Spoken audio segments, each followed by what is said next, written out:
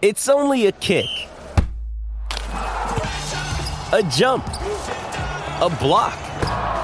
It's only a serve. It's only a tackle, a run. It's only for the fans. After all, it's only pressure. You got this. Adidas. Jody Vance with you, and what's happening right now? Lots is happening, and I know you're tired. I'm tired. We were all hoping that we would not be watching yet another surge of COVID-19, yet another wave of concern, infection, and really fear around it. We are going to dive straight into the facts of where we're at right now. So settle in. The next 45 minutes or so is all about your questions for microbiologist Jason Tetro. He has a specialty in studying emerging pathogens like COVID-19. You've heard him on the program, obviously, before. So we're going to settle in with Jason Tetro. If you want to line up on the phone lines, do so right now. 604-280-9898, 604-280-9898, or star 9898 is a free call on your cell. As you may or may not have heard, you possibly did hear Gord McDonald's news, where the federal government has now changed its official guidance to advise Canadians to avoid all non-essential travel, of course, outside the country. You heard that over the last 48 hours. It's been a very fast-moving news cycle, so trying to keep up on that. But now there is new news this morning, just out this morning, that starting on Monday, all travelers will once again need to get the COVID-19 molecular test before returning to Canada. Even those who were doing the short trip, the under 72-hour trip, that wouldn't have needed a test. That exemption is going away starting on Monday due to Omicron. Omicron is what is changing and evolving our reaction, our response to this pandemic. So here is Federal Health Officer Theresa Tam specifically on Omicron. Have a listen. I think Canadians work really hard. They've got fully vaccinated. There's vaccine passes. But at this point in time, what we know is that even if you have 2 doses, there's a possibility you could be infected and spread to others, even though the vaccine seems to have good protection against serious outcomes. It's preliminary, the results. So we're waiting on the results in terms of that. There are a lot of people like, oh, I hear Omicron is far less severe in illness. Sure, that could be the case. The jury's still out on that. We're going to ask Jason Tetro about that in a moment. But the sheer number of cases that are just spiking across Canada. Did you hear, in Ontario, 2,000 new cases. In Quebec, 4,500 new cases. It's unbelievable what we're seeing. And what we were used to in the beginning of this pandemic, the doubling time was 10 to 14 days. And now it's 1.7 days. It's unbelievable what we're witnessing happening here. And in order to dive in and dig through how we should react to it, we do bring in Jason Tetro, our resident specialist here on COVID-19, someone who's so capable in answering these scary questions for us and putting into that scientific context that is so very important. Jason, always a pleasure to have you. Thanks for doing this. Hey, no problem. Always great to join you. Well, let's dive straight in, because just when I said that you were joining me, and certainly the phone lines are open at 604-280-9898 or star 9898 if you have a question for Jason. But my email inbox is already filling up. Jody at cknw.com for the shy ones here. Jim says, I heard Jason is going to be on today, and I was wondering if you could ask this question that I'm sure others will have as well. What should one believe the optimum spacing of shots is when the goalposts seem to keep moving? As soon as we got invites to book our shots, we were there. Our second and third shots are significantly inside of the vaccine guidelines used in BC. I'm confused, but it doesn't take much to confuse me, Jim says. Oh, yeah. Well, the reason that it is so confusing is because you have to realize we are looking at time and humans as being the factor. But it has nothing to do with that. It has to do with the virus and how fast that virus can multiply when it's inside of you. Now, the multiplication cycle, in other words, from one virus to maybe 10 to 100 is only about 7 to 8 hours, right? And the fact is that in a matter of just a day or two, you may end up having more virus than you would antibodies to prevent that first stage of infection. And so what we're trying to do is we're trying to get people boosters in order for them to be able to prevent that first stage of infection.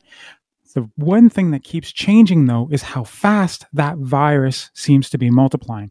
So when it was the original lineage, you could just do your 2 doses, and for the next 9 months, whatever, it's not going to do anything. Then Delta came around, and it multiplied by around 10, how fast it multiplied. And now all of a sudden it's like, okay, for those who don't have very strong immune systems, we better get you those boosters, but it's only going to be about 6 months. Now Omicron is here and we're just like, holy my goodness, it's like another 30 times faster than the original lineage. And now we have to have those shots probably anywhere from 4 to 6 months, depending on how well you, how well it was after you got your second shot and how long it was, the interval. I mean, there's a whole bunch of other factors involved. But the reality is that those boosters are going to get us to a point where our antibody levels are going to prevent Omicron from causing that first stage of infection. Can I just reiterate with you that the big concern with Omicron right this second, because the jury's still out in terms of science, we don't have confirmed data on how we know the infectiousness is much, much higher, as you've explained, but we don't know the severity of illness for sure. It hasn't played out long enough to get the science on it. This is about protecting our healthcare system because more cases, exponentially more cases, even if just a handful, the portion are hospitalizations, that could still significantly overwhelm our healthcare system. Isn't that at the root of this right now? Well, it's always the root of it. And one of the big problems is that when you look at a place like South Africa, where they've had a massive amount of infection, what has happened is that there's this cross-reactivity that you get that reduces the level of severity in those who essentially have a proper immune system, right?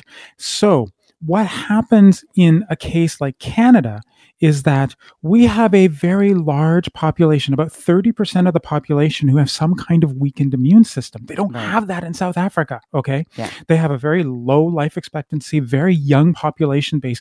That's not something they need to deal with. This is something we need to deal with here. And if Omicron gets past that first stage, you have to rely on that secondary T-cell response in order for you to not have a severe infection. But when 30% of your population may not have that, the only option that you have is to use the ABCs like we talked about, the airway, the bubbles, and the contacts, or you boost so you get those antibody levels up. That is the situation we are facing here in Canada. All right, let's get to the phone line. 604-280-9898, 604-280-9898. If you have a question for Jason Tetro, we got 30 minutes that we're going to keep going through this, through the bottom of the hour and into next hour. Let's go to Maureen in Aldergrove. Maureen, welcome to the program. What's your question? Hi, I'd like Jason's opinion. We've got tickets to the Abbotsford Canucks game next week. We're all vaccinated, but we don't know about the people around us. Are we safe to go if we're wearing masks? If you've got masks on and no one in your immediate sort of bubble, if you will, has any kind of immune problem, and I'm not talking about just going to the game, I'm talking about afterwards, intergenerational spread was a huge reason we had the second wave, remember that, then I would say that, yeah, you're probably going to be okay to go. Just keep those masks on. But if you do have someone who you know doesn't have the greatest immune system, whether they be very young, very old, going through cancer therapy, having some kind of immunocompromisation due to drugs, then as much as you might love Abbotsford, you probably might want to just stay home. All right, Jody Vance with you, continuing your calls for Jason Tetro, microbiologist with a specialty in studying emerging pathogens like COVID-19. And Jason, the lineup is deep here on our phone board. So let's get right to Rob in Surrey. Is it Bob or Rob? It's Rob in Surrey. Sorry, my eyes are failing me here. Welcome to the show. What's your question for Jason? Following Singapore, Sweden, and Norway, isn't it just about time that we just accepted that this is just how it's going to be? We're all going to get it if we haven't had it already. And if the rate of doubling is what you say it is, well, you know, we got to be 50% there to everybody getting it. It's inevitable. And at a certain point, shouldn't we just accept it? and deal with beefing up the medical system if we're always concerned about it being so overwhelmed, instead of just hitting us with, 1, 2, 3, 4 shots needed now. None of this stuff is making any difference. And I think we just need to accept it for what it is, and it's here to stay. I mean, that's a really interesting perspective. By the way, Singapore is doing incredibly well because of their restrictions. I study lots of things in the Far East.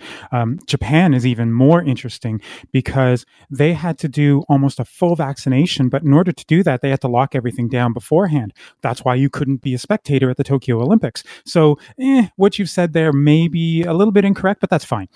Here in Canada, remember, we have 30% of the population that have some kind of immune compromisation, right?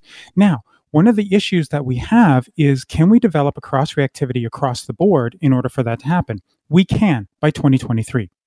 So in the time that we get there, what we have to do is we have to start using mixtures of measures. And those measures are the vaccination process and also the ABCs, the airway, bubble, and contacts. If you don't use that, then one of your legs of protection is going to fail, and then you are going to end up having your healthcare essentially become flooded. And if you want an example of that, I live in Alberta. Look at what happened during the summer. Mm-hmm. So it's going to take at least another 6 to 8 months, okay? But it will come to an end, and we will be essentially treating COVID-19, SARS-CoV-2, very similar to things like RSV. And eventually, when we get the universal vaccine, which will probably be another 2 to 3 years down the road, we're going to treat it like measles. I think it is so important that people hear what you just said. This is going to come to an end. Oh, yeah. We've had some very interesting changes in the coronavirus over the last 2 years. And remember, there are lots of coronaviruses that are already out there.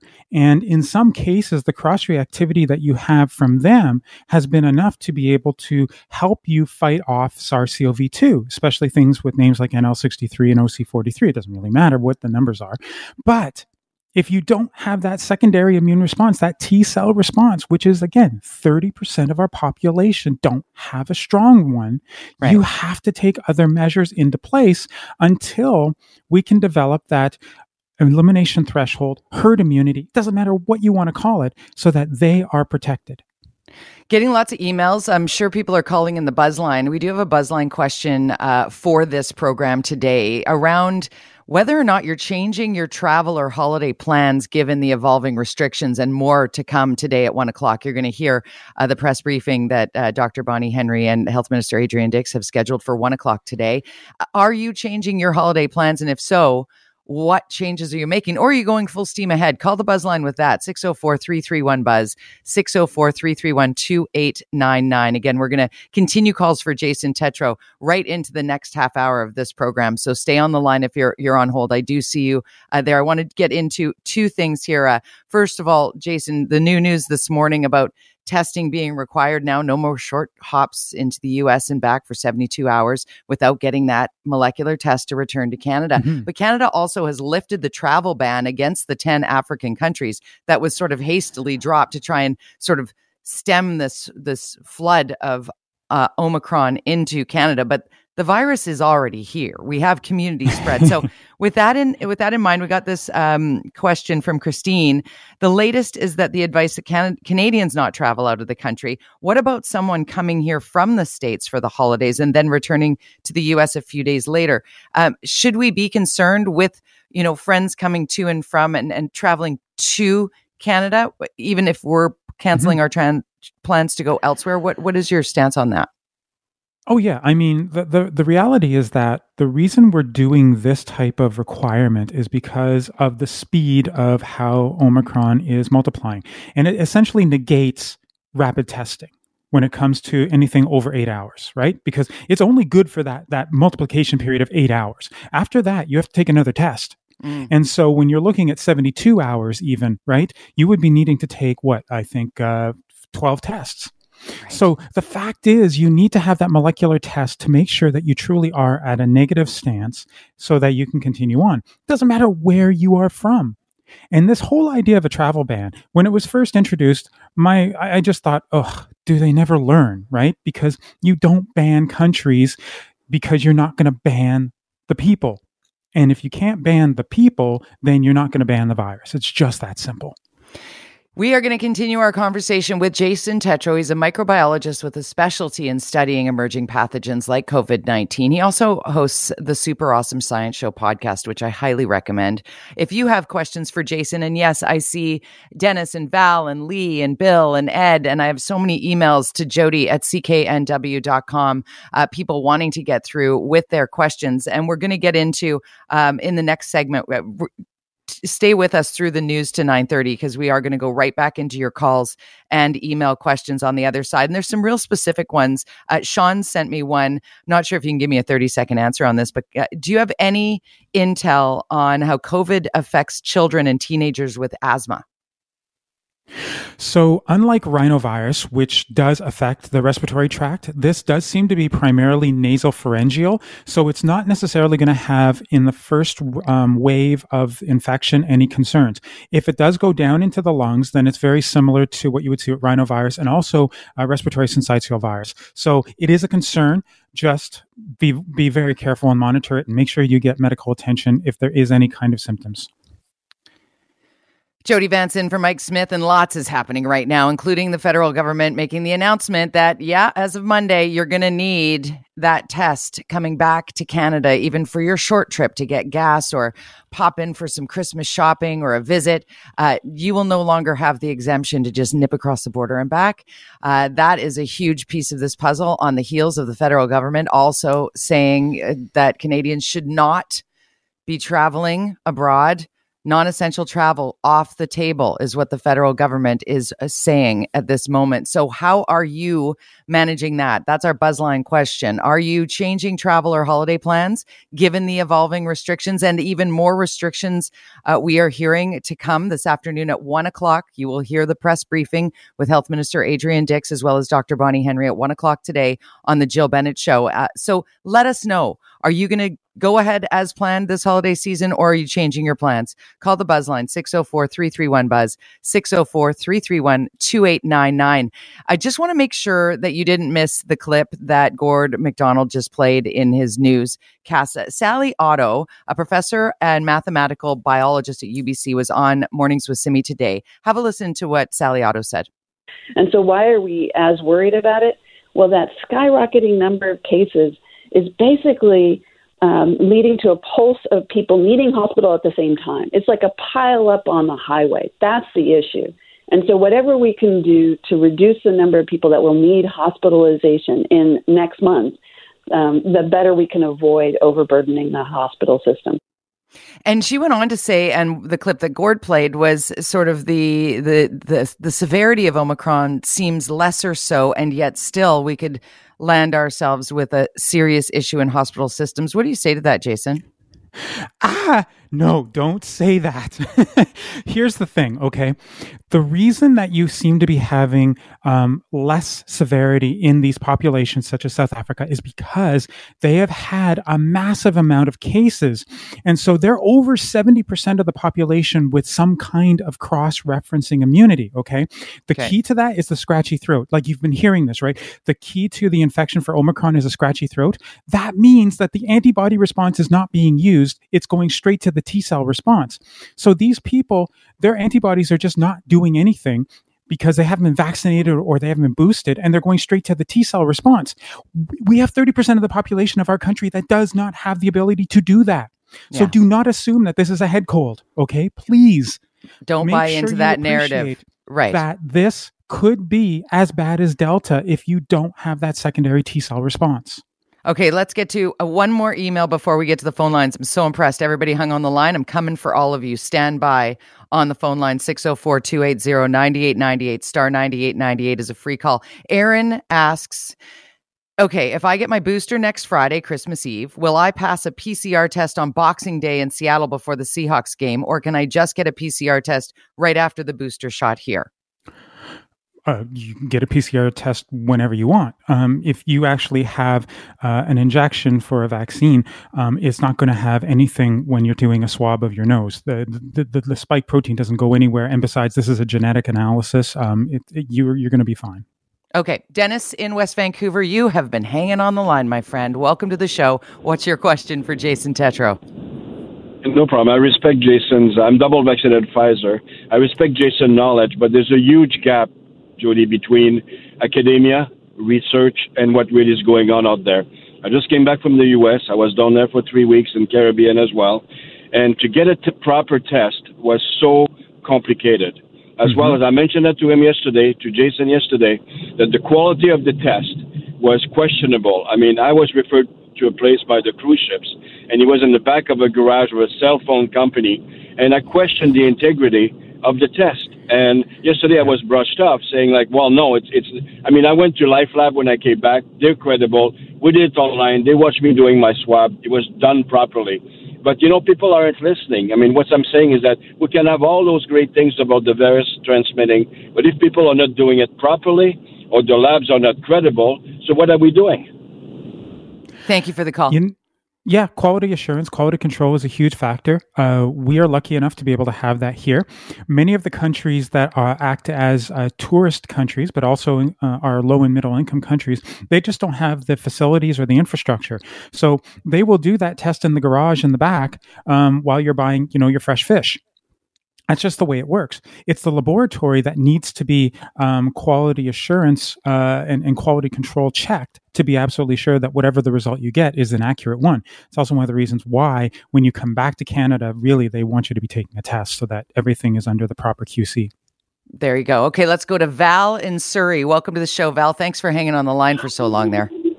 Hi, Jenny. So somebody already asked a question, but I have a different question. My respirologist, I have severe asthma. She said she works at Royal Columbian Hospital, and she said the majority of the people hospitalized right now are not vaccinated. I encountered a man yesterday who was yelling in the store saying, you guys are nuts. It's fake. It's fake. I just got my booster, and I'm thrilled that we live in Canada. I have a question about the fact that, we had AstraZeneca, we had Pfizer, we have Moderna. I had 2 AstraZeneca. I had 1 Moderna. So do we have any data on the AstraZeneca with the mRNA? Yes. So if you had AstraZeneca either as your first shot or even as a first and second shot, and then you got an mRNA vaccine afterwards as a booster, you will have the exact same level of protection as if you had Moderna, or Pfizer, whatever it is. It really comes down to the third shot needs to be an mRNA in order for you to have the highest level of protection. That's basically all we're finding out right now.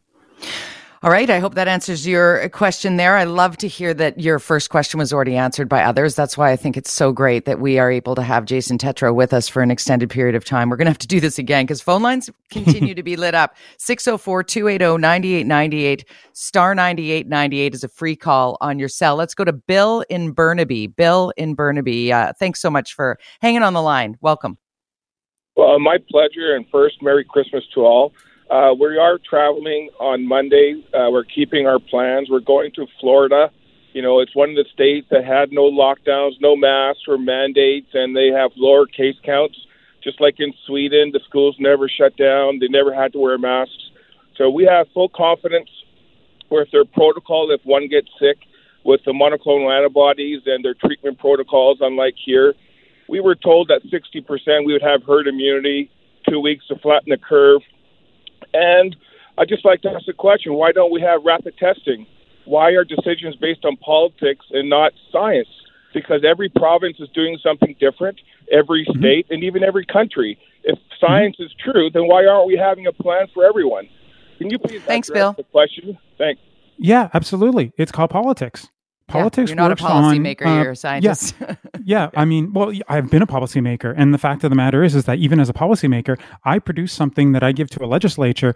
And what they do is they simply say, that's not really matching the polls. I mean, literally, we have actually heard that people take polls before they actually talk in a press conference. That's how bad it is. Okay. So I appreciate that this person has concerns. I appreciate that this person has problems. I've also run into them. There are ways I would have preferred that this entire pandemic would have been run from a communications and also from a science perspective. It didn't go that way. Why? Yeah. Because my voice is not that of a politician who has any pull every 4 years when there's an election. Done. I'd also like to point out that you are in Alberta and have experienced a very, very different politicization than some other jurisdictions have. It's been really interesting to sort of watch it across the country in so many different ways. And our federal health officer, Theresa Tam, when she did her report, Dr. Tam actually put in there what we need to change moving forward to manage future situations such as this pandemic or health strains on our system, is that we have better communication from all jurisdictions to access the leaders that they need to create the policy. As you said, it really is complex. Jason, we've got a number of people still staying on the lines, but I want to get to this one email that I got from Dawn in Richmond, because I think this is something that many people, it asks on behalf of many people. We can only use existing vaccines as boosters, and those rely on the original Wuhan strain, which is extinct. Omicron spike protein is antigenetically distant from original Wuhan strain. How useful is the booster in context of Omicron, as well as looking down the road at yet more mutations to come? Yeah, absolutely. So I'm going to get a little bit scientific here. So what happens is that when you make a vaccine, you have what are called neutralizing epitopes. They're pieces of the spike protein that you will actually make antibodies that will attach to it and prevent it from getting into your cells. Okay. Now, the fact is that there's a whole bunch of those antigenic epitopes that could be neutralizing. Every time you get one of these variants, you're losing about 10 of those epitopes. When Omicron came around, you lost about 35. All right. That doesn't mean that they're down to zero. It just means that you've lost about 35 of them. All that means in terms of real life scenarios inside of your body is you've got to boost your antibody levels up another 35% in order for you to be able to prevent this virus from actually catching on and multiplying. Okay. That is the issue. Should we be actually looking at how we do this vaccine like we do the flu, where we change it? Remember, the flu, we have 4 new ones practically every year. That's the reason why. So should we be heading in that direction? Yes. Can we wait the 9 to 10 months that it takes to do the clinical trials for us to be able to mass produce one? No. And that's the big issue. So we're stuck with this one for the time being. And probably around the middle of next year, we're going to start to see the Delta Omicron versions coming out, and we'll get our vaccines one more time, our boosters one more time. We'll go through this whole thing all over again until we get to the universal, which then doesn't matter how many variants exist, we won't be at any risk. And then, as I said, it'll go back down to what measles is like right now.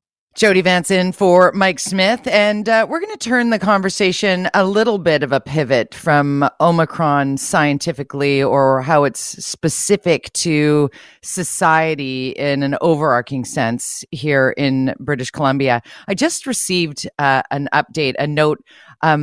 Former colleague of ours, Shane Woodford, you remember his voice from here likely. He does updates from Denmark. They moved to Denmark about 1.5 years ago. And the Danes have brought in some pretty significant restrictions that were just announced. Arcades, casinos, indoor play areas, amusement park fairs, theaters, museums, art galleries, culture. Now, to put into context here, Denmark is in a very precarious position right now. They're ahead of pretty much every other jurisdiction in the world in terms of watching exponential growth for a small country. It's about the same population as British Columbia, and it's just something to witness. Now, we are seeing how different jurisdictions are being impacted by Omicron here in Canada. For example, what we saw happen in Quebec yesterday, where it was suddenly sprung that the Montreal Canadiens would in fact be playing with no fans in the stands out of an abundance of caution, trying to limit community spread because it's in the community and it is spreading like wildfire. And we're looking across the country to the Calgary Flames, where the COVID-19 outbreak on that squad has been growing by the hour almost. The Canucks are not immune. Clearly, nobody is immune. Games are getting postponed as I speak. The Avs and Lightning game postponed. Wild Panther game postponed. Both of those slated for tomorrow. There's a lot to talk through here with regard to whether or not fans should be in attendance at any hockey game, at any level, really. The Habs being the first of perhaps more dominoes to fall. And then what of the Olympics that are just around the corner in China? Should the NHL be sending a team? Should Canada send a hockey team full of stars to compete in what could be an ever increasingly worse scenario? If that is the case, it's quite something to unpack. And I wanted to do that with a trusted friend of mine, a longtime colleague of mine at Sportsnet. You'll recognize his name. He is one of the best of sports broadcasters and just all around broadcasters and storytellers. Scott Rintoul is on the line with us. Hey, Scott. Good morning, Jody. Thanks for that kind introduction. It's cold enough outside that we can relive some Grey Cup memories, I think. I think we can. Oh, the Grey Cups. Oh, what happens at the Grey Cup stays at the Grey Cup. We had some good times and have worked through many bits and pieces of adversity when it comes to covering sport, certainly, but nothing quite like what we've experienced in this global pandemic over the last 22 months, I guess now, and having that bubble season in the NHL and then having sort of a rejigged kind of regular season. Give me your perspective on what's unfolded to now, and then we can get into where we're at. And you say to now because halfway through this conversation, things could change, and we're all aware of that right now. And you detailed some of the changes that are going on with the National Hockey League right now. We saw this week in Ontario, they decided to reduce to 50% capacity for Raptors and Leafs games for the foreseeable future. There's a report out right now with a colleague here in Vancouver, Randeep Janda, who is reporting that he has been told that venues in BC with 1,000-person capacity or more as of Monday are going to be limited to 50% capacity until the end of January. We'll see when that gets confirmed, if that gets confirmed. But that being the case, that does mean 2 games this weekend at Rogers Arena featuring the Vancouver Canucks will take place with full capacity potential. I imagine that capacity will be completely soaked up tomorrow against the Toronto Maple Leafs. Maybe not so much Sunday against the Arizona Coyotes, but we're seeing the potential for reduced capacities as Omicron spreads throughout our province. So maybe getting that tip, or because there's the briefing that is scheduled for 1:00 this afternoon. Of course, you will hear that here on CKNW. Dr. Bonnie Henry, the provincial health officer, as well as our health minister, Adrian Dix, are expected to bring in some potential new restrictions and specifically to the larger gatherings, it seems, or that is the inclination here, but there could be wider ranging pieces to this puzzle, like travel restrictions intra-provincially, even traveling around British Columbia, right? Like not just a highway thing, but just a stay in your health region thing, sort of that dial back to the circuit breaker, and how that might impact not just pro sports, but also, it feels like kids just got back on the ice as well. So this might be a tough pill to swallow on many levels, yet here we are facing unprecedented times in that regard. So the technical briefing again is at 1:00 today. You'll hear it right here on CKNW, but interesting to maybe get some whispers of what is to come. Let's talk now about, I want your opinion on fans in the stands. Is it in the best interest of the National Hockey League to just dial it all the way back until there's some sort of semblance of understanding of what we're dealing with? Boys, there are a lot of widespread opinion out there. Now, one of the things that I'll use as a backdrop is the NHL potentially has some runway to postpone right now or in the very near future if it chooses to. As we're seeing things move along, you're seeing games be postponed, not canceled, but they have yet to pause the entire season. We've all lived through that, and it culminated with what you talked about, that bubble in Toronto and Edmonton that saw the Tampa Bay Lightning win the first of their 2 Stanley Cups. There's precedent for this, but the NHL to this point has been reticent to say, okay, we're putting the entire league on pause. We will postpone some games. We will give teams options. That was one of the latest reports that Colorado yesterday, prior to its game, found out about players like Darcy Kemper and Cale Makar just prior to puck drop. They wouldn't be in the lineup. And apparently the players said, well, we're here now. Let's play the game. But their next game, as you detailed before you brought me on, has been postponed. The potential to pause the season, should the NHL enact it, is that there is currently a pretty good chunk of February where you won't see NHL hockey because of the Olympics. And I know you used that as part of your tee-up coming in. As these days go by, you are hearing more and more doubts being cast by those around the NHL as to whether or not they're willing to go. And listen, us sitting back here, never with an opportunity to go to the Olympics, it's easy to say, well, why would you go? Why would you risk that? Why would you do it? Well, it's because the Olympics and players like Connor McDavid have never had an opportunity to represent this country at the highest level. And that is a pretty big carrot out there. And I think, Jody, you and I can agree with where we're at in our lives compared to where we were as 20-year-olds and ambitious and maybe not worried as much about the future. You can understand why that's a really difficult decision for some of these players who have that opportunity. But as days go by and potential restrictions with the Olympics get put in place, and the last one that has come in recent weeks is, well, look, if you were to contract COVID over in China, you may have to quarantine there for anywhere to 3 to 5 weeks. All of a sudden, players in the NHL went, oh, hold on a second here. Zoinks. Yeah. Hold on a second here. That's a really long time. And it's one thing for me to be worried about my personal health and whether or not I'll be affected to a great degree or not. But also, if I'm there for 3 to 5 weeks and my team starts up again, I'm just talking from a business point of view here. Well, I can't go play for them. And who's to say that I'm going to be feeling great when I come back? So all of a sudden, a lot of players around the league went, hold on. The longer this goes, Jody, the more I'm feeling as though a lot of NHL players are going to decline this opportunity. Now, the league itself would love that. The league isn't crazy about going to begin with, but this is something the players wanted. They made a promise to the players that they would allow them to go to these next Olympics because it's important to them, and they've missed it a couple of times, and they want to go back. But given the situation and the environment we're currently talking about, there is a lot of cause for concern as to whether or not that will actually happen. Jody Vance with you. I hope your Friday finds you well. Lots of moving pieces, lots of breaking news all over the place with regard to COVID-19, Omicron. We're dealing with this on a global scale, evolving news processes. It's the only way that you can really describe it. People feel like the goalposts keep moving. The fact is that the goalposts don't stick into the ice when it comes to a global pandemic, it seems. We're talking this all through.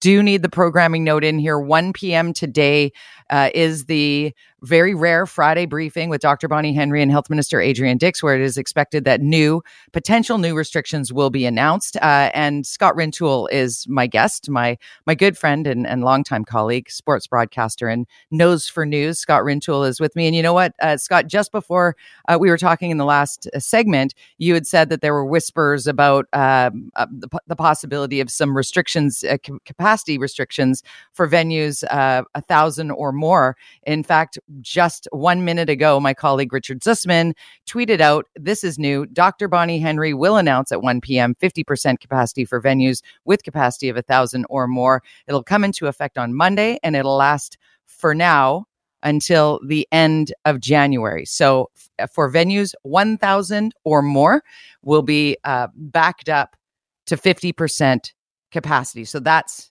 in place. And I wanted our conversation, I've opened the phone lines here, I want our conversation to shift to whether or not we feel as though we need those big venues like, you know, a Canucks game. When you're watching a Canucks game that's full, like you mentioned it, Scott, I want to give you a word in edgewise here before we go to phones.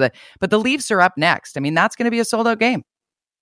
Yes, it is. That place will be packed tomorrow, and there may be some of those potential customers who will say, I'm not comfortable being in that venue, but I'm guessing if those people those fans who are set to attend tomorrow's game make that decision, there'll probably be a couple people on the open ticket market who say, on the secondary market, say, okay, I'll take your tickets. And it'll be interesting to gauge your listeners' response here, Jody, because I do think that's how people react. It's a very wide spectrum. There will be people that see these new measures today, including the one you just outlined, and they'll say, good. That's what it should be. We have to do what's necessary. Short-term pain, long-term gain. We've been through this before. We can get there. There will be other people who say, are you kidding me? We're doing this again. We just have to learn to live with this, people. This is going to be our life for a while, so we need to keep life moving on. It's a really wide spectrum of event, and I can't tell anyone out there how he or she should feel about these new measures. Everybody's level of comfort is different with this. So true. 604-280-9898. Star 9898 is a free call on your cell. Perfect way to phrase it. It's like you've done radio before. What's your comfort level? Rhonda in Abbotsford, welcome to the show. Oh, thank you for having me. Just a quick question that maybe if you guys can't answer yet, but maybe you could ask Dr. Bonnie Henry or have your staff ask this afternoon. Christmas time, and holiday tournaments are a huge part of minor hockey. Our association itself hosts 3 of the different age divisions over the Christmas break. I'd venture to say that 50% of minor hockey players in BC participate in a Christmas or holiday tournament. Thousands and thousands of volunteer hours have gone in. And whatever the restrictions are, obviously we will follow them. But could we please have crystal clear instruction today as to whether or not hockey tournaments for minor sports would be allowed to continue? Because we need to make changes and adjustments, and volunteers need to know. I agree with so that. So if you happen to get to talk to Bonnie this afternoon, if you're one of the lucky callers, could you please have her clarify that publicly? Will do. I bet you. I know that many at the legislature tune into CKNW, so you might have already been heard. Scott, this is a big piece of it as well, is the crystal clear need, because there are some who are just like, I want my kid playing their sport, period.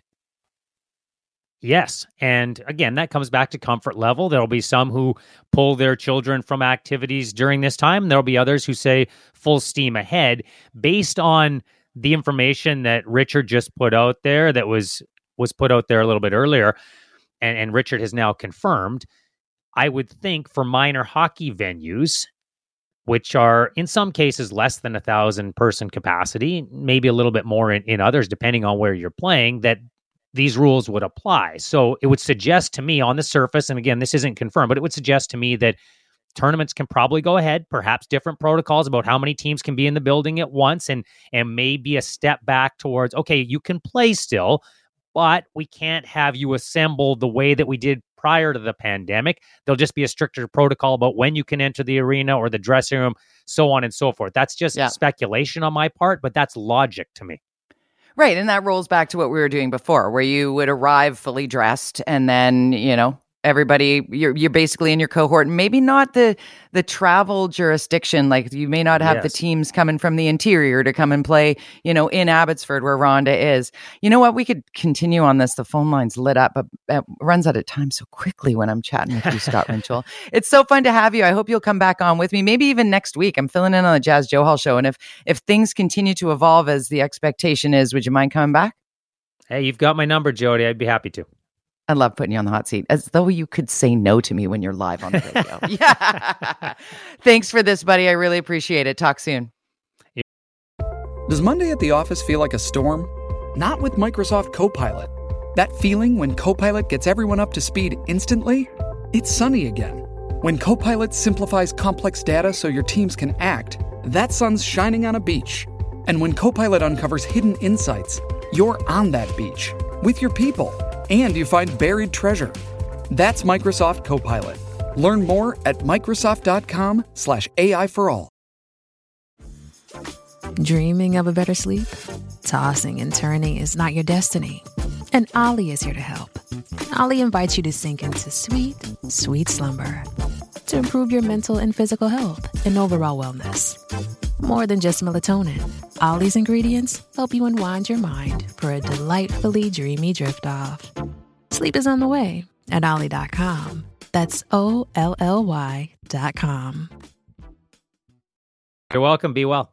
Jody Vance in for Mike Smith on this Friday. Very busy Friday news day. Lots of moving parts here. So right now, as of 11 o'clock, the restaurant industry, the hospitality industry is getting the briefing from the provincial health officer and health minister. Then at noon today, there's a technical briefing for media prior to the 1 o'clock press briefing that will be aired here live on CKNW, 1 o'clock during the Jill Bennett Show.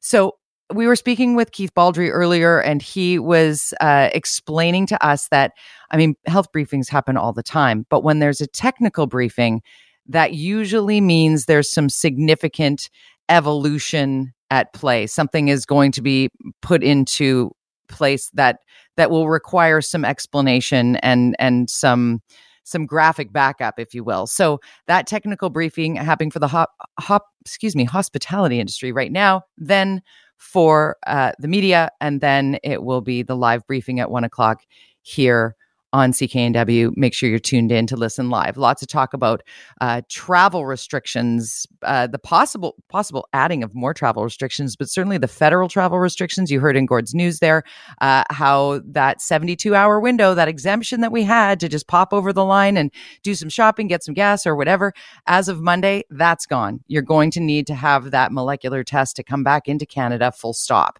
So there's a lot going on there. A lot of people talking about changing their travel plans, holiday plans. I mean, today's the last day before school gets out for the Christmas break. What does that look like in your world? Are you changing your holiday plans, evolving those and sort of being malleable to restrictions, or are you going full steam ahead because you're taking all the precautions you can? Give us a call on the buzz line and tell us your tale. 604-331-2899. 604-331-BUZZ. Now, I do want to take a pause from all the COVID talk. I know it's been a lot today, but there is so much going on. But I do want to shift into real estate. There was the discussion, Bank of Canada talking about the warning that interest rates are going to shift and change. They're try and stave off some of the inflation that we're seeing in the springtime. What will that do to mortgage rates? What will that do to lines of credit? What will that do for people who are still so just trying their damnedest to get into the real estate market? I thought I'd get some advice from a guy who's actually a real estate advisor with Engel and Volkers. My good friend Rob Aiken is on the line with me. Hi, Rob. Hi, Jody. How are you?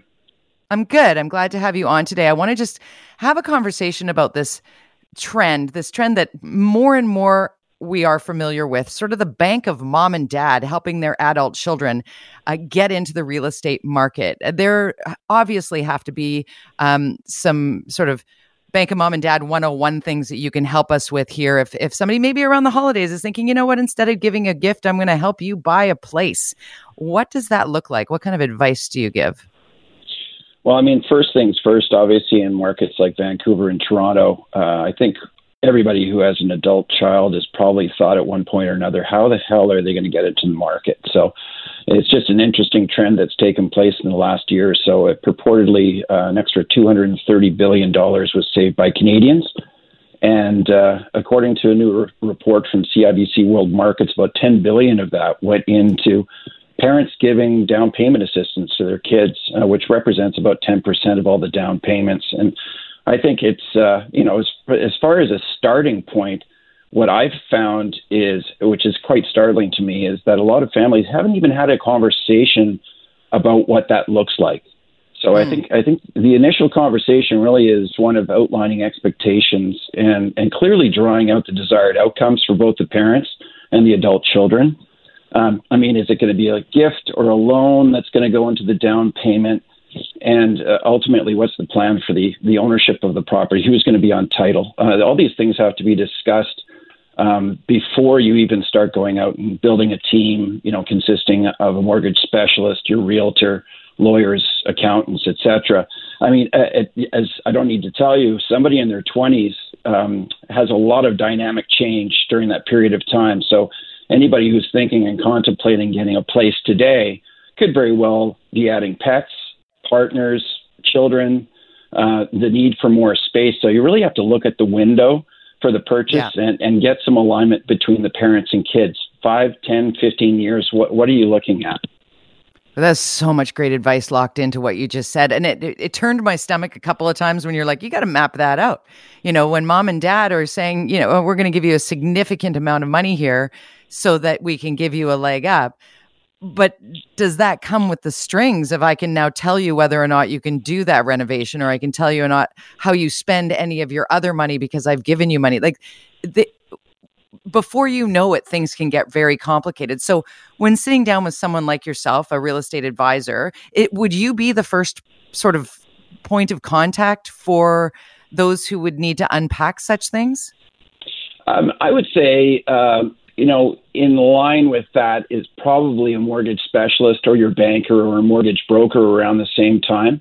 There's a lot of synergies between realtors and mortgage specialists in that they're the first kind of starting point in getting the search going and getting an understanding of exactly what the budget is, which is crucial.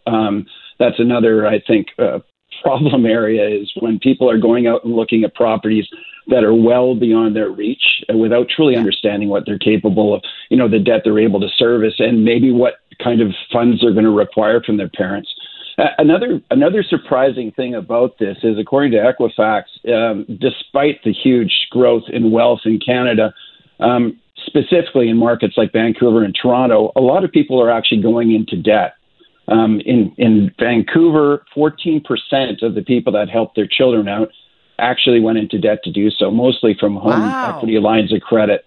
So, it's a major consideration, both on the part of those adult children and the parents, to lock in those expectations and find out exactly how much money is coming from the parents. That's their retirement funds. It could be early inheritance, but it's going to have a meaningful impact on parents when the average down payment help was somewhere in the neighborhood of $140,000 in the last year. We're with Rob Aitken. He is a real estate advisor with Engel and Volkers. And I find it really interesting. I thought you were cool before, but I find it you're exponentially cooler when, as somebody who's in the business of selling properties, actually gives the advice of saying, before you call the people that can show you what's on the market, find out what you can afford first, so you don't get the big eyes and say, oh, I now know exactly what I want. I found my place, only to find out you have no way of servicing a mortgage like that. It would not be eligible for one. So starting with knowing what your debt looks like before you get into the I want to go shopping mode, I think is a really important piece of this puzzle. And also with regard to interest rates, I mean, for many of us, it is such a complex road to navigate, the variable mortgage versus the locked-in mortgage. And I know you're not a mortgage specialist, but it is interesting when people are going through the process, perhaps for the first time. I know it shocked me to find out that it's not just the cost of the purchase. There are fees and searches and insurance and pieces of the puzzle that you must be aware of, the added cost to making a purchase like this, right? Absolutely. Well, if you want to be successful in securing a property, it's a very competitive market out there. Multiple offer situations are still happening very regularly. So you really have to be putting together strong preparation, a strategy, good communication between you and the team that you build around you. Everybody's going to need a lawyer at some point during the completion of the transaction and transfer of title. So it's good to find out in advance exactly what lawyers are available or notaries are available and what their schedules look like. Finding a realtor who you trust and who you can work with really seamlessly is crucial. And as I mentioned before, mortgage specialists who really know their stuff, who make themselves available, who are strong communicators and are quick to respond. These are all things that are going to make your success that much more likely. But, as you mentioned before, interest rates, there are numerous tools online. CMHC actually has a great mortgage calculator and all kinds of resources to determine exactly, as a starting point, what you're likely be able to service, both from a gross debt and a total debt servicing ratio. But it also outlines kind of the first steps in the whole process. And I think it is important to note, as everybody I'm sure has heard by now, the Bank of Canada is definitely going to be increasing rates this year, even with what's happening with COVID and Omicron. It's pretty likely that there's going to be at least 2 increases by mid-2022. And so we're going to be looking at fixed rates increasing and variable rates increasing. So, my one piece of advice is don't delay. Have that conversation today with a realtor, with a mortgage specialist, and to see exactly what you can get locked in for. Or if it turns out that it's beyond your reach, then you can actually put an action plan in place, potentially with your parents and or with your partner to figure out a timeline when you can be successful. That is such great advice. I like the idea of mom and dad as well, kind of having their heads wrapped around what their number is and why, because they're trying to help their adult kids get into the real estate market. Don't go in and then than be on the hook for whatever it might be, but rather have this is the dollar figure that we're willing to put forward so that it doesn't get complicated. Because, I mean, we all know that family stuff can get messy, especially when money's involved. So I like the idea of there being a big discussion to talk that all through. We're with Rob Aiken. He's a real estate advisor with Engel and Volkers, Engel and Volkers. Rob, I'd be remiss if I didn't ask what the market feels like or is like in the Lower Mainland. What are you seeing in terms of when you say there are multiple offer situations, demand is up there, is supply down, and where is the demand right now? The demand is really robust across all segments. The sales levels are still continuing to be well above 10-year averages, more than 33% above 10-year averages. And the real story is low inventory. The challenge is that it's very much a seller's market. One of the key indicators of a balanced market is something called the sales to active ratio. And it's calculated the number of sales divided by the number of active listings. And it's said that a balanced market is somewhere between 12 and 19%. Currently, we're sitting around 48% for Metro Vancouver. So that's a strong indication that it's a seller's market. I think one of the challenges, of course, and we get the ongoing news on a daily basis about COVID, is when the right time to put your place on the market is. And I guess the argument is, once again, don't try and make that decision on your own. Talk to a professional, talk to a real estate agent, talk to your banker, your professional team that you put around you to figure out whether you're moving to a downscaling or moving to a larger place, exactly what that critical path looks like. Very informative. Thank you for doing this, Rob. I really appreciate it. My pleasure, and season's greetings to you and your listeners.